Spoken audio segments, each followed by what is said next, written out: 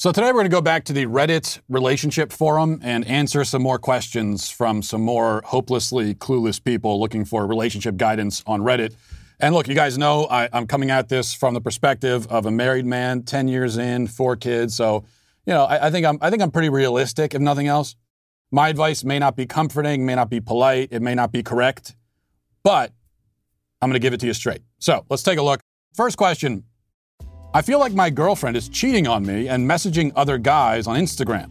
Does anyone know how I can get into her account since she doesn't give me her phone and changes the topic every time? By the way, there are no periods or any punctuation at all in that whole question. Anyway, is your girlfriend cheating on you? Probably. Yeah, she probably is. I mean, chances are pretty good. Look, it's not her responsibility to hand her phone over to you in the first place. She's not your child. But if you're noticing some weird secrecy around phones and messaging and that sort of thing, 99% chance that it's exactly what you think it is. I hate to tell you. So this is one where I would say probably best to break up. Probably heading that way anyway, regardless of the cheating or the potential cheating. So I would simply break up. Okay, next question. So I've been on 3 dates with this girl and we're really clicking and I really like her and she just agreed to a 4th date tomorrow and it's been about less than 2 weeks since we started talking. Point is, every now and then she goes off for a good few hours and I don't know, I'm in all sorts of stress. I don't want to say anything to her about it because I don't want to overwhelm or seem needy, but I need to be able to healthily deal with this. And I just instantly run through scenarios that she's not into me or so-and-so. Are some people just not into texting? I don't know. Do I just need to chill the F out? Listen, there's nothing more repulsive to a woman than neediness in a man. That is the most repulsive trait, is to be needy. So you are being repulsive in the eyes of this woman. But the problem is that phones and text messaging and all of that stuff just ignites this kind of neediness in people. So I'm not really blaming you for this. And like everyone is like this to a certain extent at this point, not just in relationships. The very fact that the other person has their phone on them at all times means that you feel like, and not just you, but universally, you feel like you're entitled to their attention all the time because they have on them the means by which you can get their attention, right? But you aren't. I mean, you can't just barge in on someone at all hours of the day, relentlessly, whenever you feel like it, and expect that they'll drop everything they're doing and respond to you. It's insane. But it's an insanity that, I mean, you're in good company because like most of the country, this is how they operate. If they send a text message, they expect an immediate response. You know, I frequently get text messages and I don't respond to them for days. I treat text messages like they're letters, and I'm living on the frontier in 1835, and the mail comes by horseback every 4 months. I give myself that kind of time to respond to a text message. That's what I do. You know why? Because I don't owe you a response. I don't owe you my attention. I'm doing something. I'm in the middle of something. Leave me alone. Or maybe I'm in the middle of nothing. Maybe I'm literally just sitting on a chair staring at a wall, and you send me a text message. You know what I'm still going to do? I'm going to look at my phone and just put it down and not respond. Because I don't feel like talking right now. If I felt like talking, I'd be texting you. You see? Look, the point is this girl doesn't exist simply to respond to you. If you want that, go ask for a date from Siri, okay? See if Alexa is still single. You want a human being, then let them live a life apart from your constant surveillance. Get a grip. But yeah, she might be cheating on you too. That's also possible. All right. This says, my boyfriend and I are compatible, but not soulmates. Not sure what to do. When we first met, I knew he wasn't the one for me. We have literally nothing in common. He likes football, computers, staying home, quiet time movies. I like adventuring, outdoors, art, exploring. Okay, so when you first met, you knew he wasn't the one for you, but you started dating. Got it. Good plan. When we go out and do anything together, it's never fun. It's never spontaneous. Okay, so let me stop again. You met this guy, you knew he wasn't the one for you, you never once had fun with him, and yet you decided to date him. Okay. It's never anything we both like to do. The only activity we can both agree on is watching TV. We have differing senses of humor. I can't remember the last time he's genuinely made me laugh. Okay, let me stop again. You met this guy, you knew he wasn't the one for you, you never had fun with him, he never made you laugh, yet you still dated him. Okay. I'm not saying he has no sense of humor. He tells jokes that I can chuckle at, but I can never have that deep belly laugh. I know I'm supposed to want to be with him, and I do. I find it comforting to always have someone by your side at all times. I love him with all my heart, but I know deep down that we will never be able to just get each other. And I crave that so much. When I see couples on social media or in real life sharing the same type of humor, looking completely at ease with each other, I feel deeply resentful. I feel like that feeling of romantic bliss was taken from me. It wasn't taken from you. You chose a different path. Okay? You chose not to pursue it. Nothing was taken from you. This is a choice that you made yourself. Don't blame anybody else. It's not this guy's fault for being how he is. You knew how he was. You knew who he was, how he was. You chose to date him. So it sounds like you're just not into this guy, and you weren't from the beginning. So the answer is to break up. Obviously, you never should have been in the relationship to begin with. And by the way, no, you don't love him with all your heart and soul. This is a common theme that I read a lot on Reddit, and I hear from people too.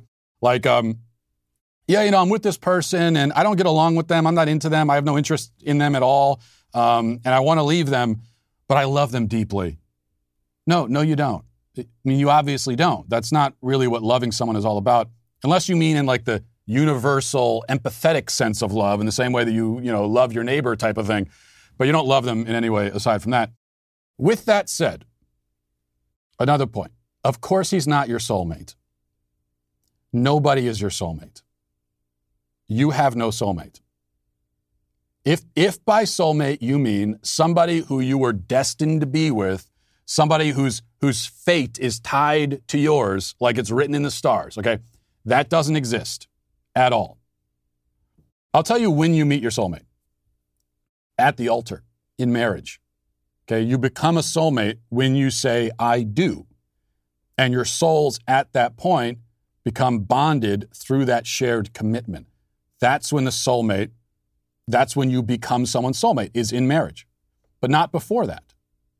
And this is a really important thing to realize. You know why? Because if you go on thinking that you're looking for that one individual person who the universe wants you to be with, then what happens when you do meet somebody and you marry them, and then after the marriage, you meet someone else and you say, oh, wait a second, no, this other dude is my soulmate.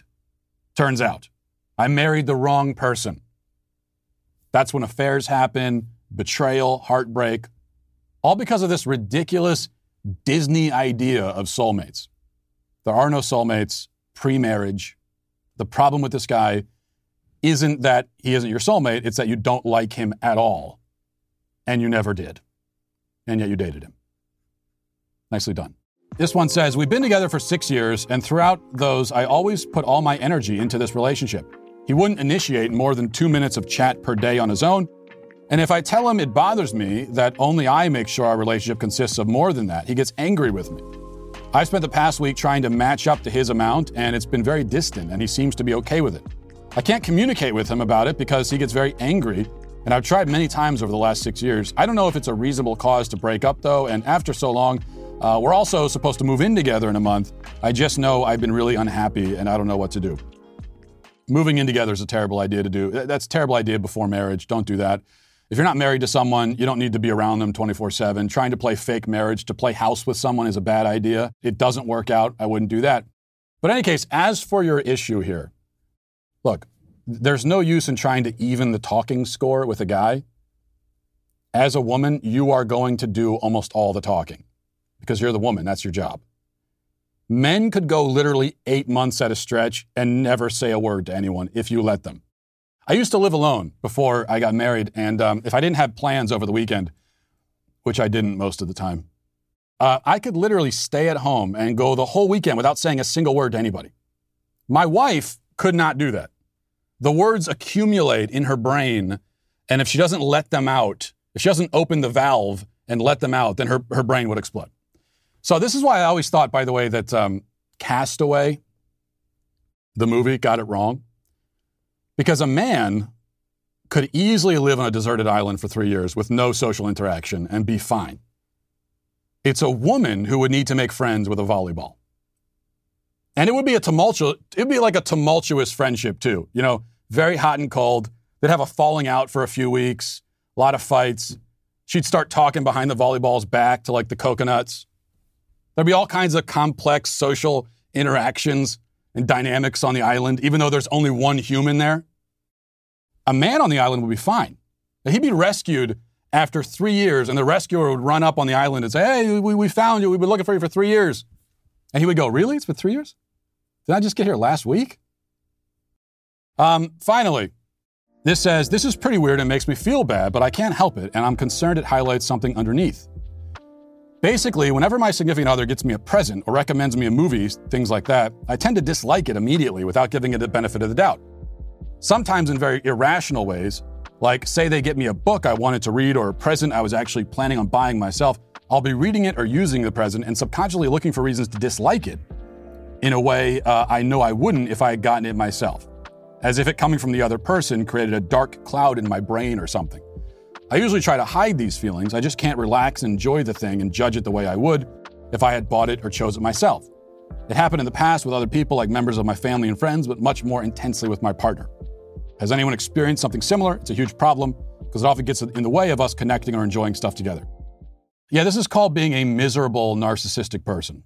This would be my advice if I was your therapist and you were laying down on the couch and describing this. I would just say, stop being that. It's bad. Don't be that way. That'll be $100, please. And also probably you should break up.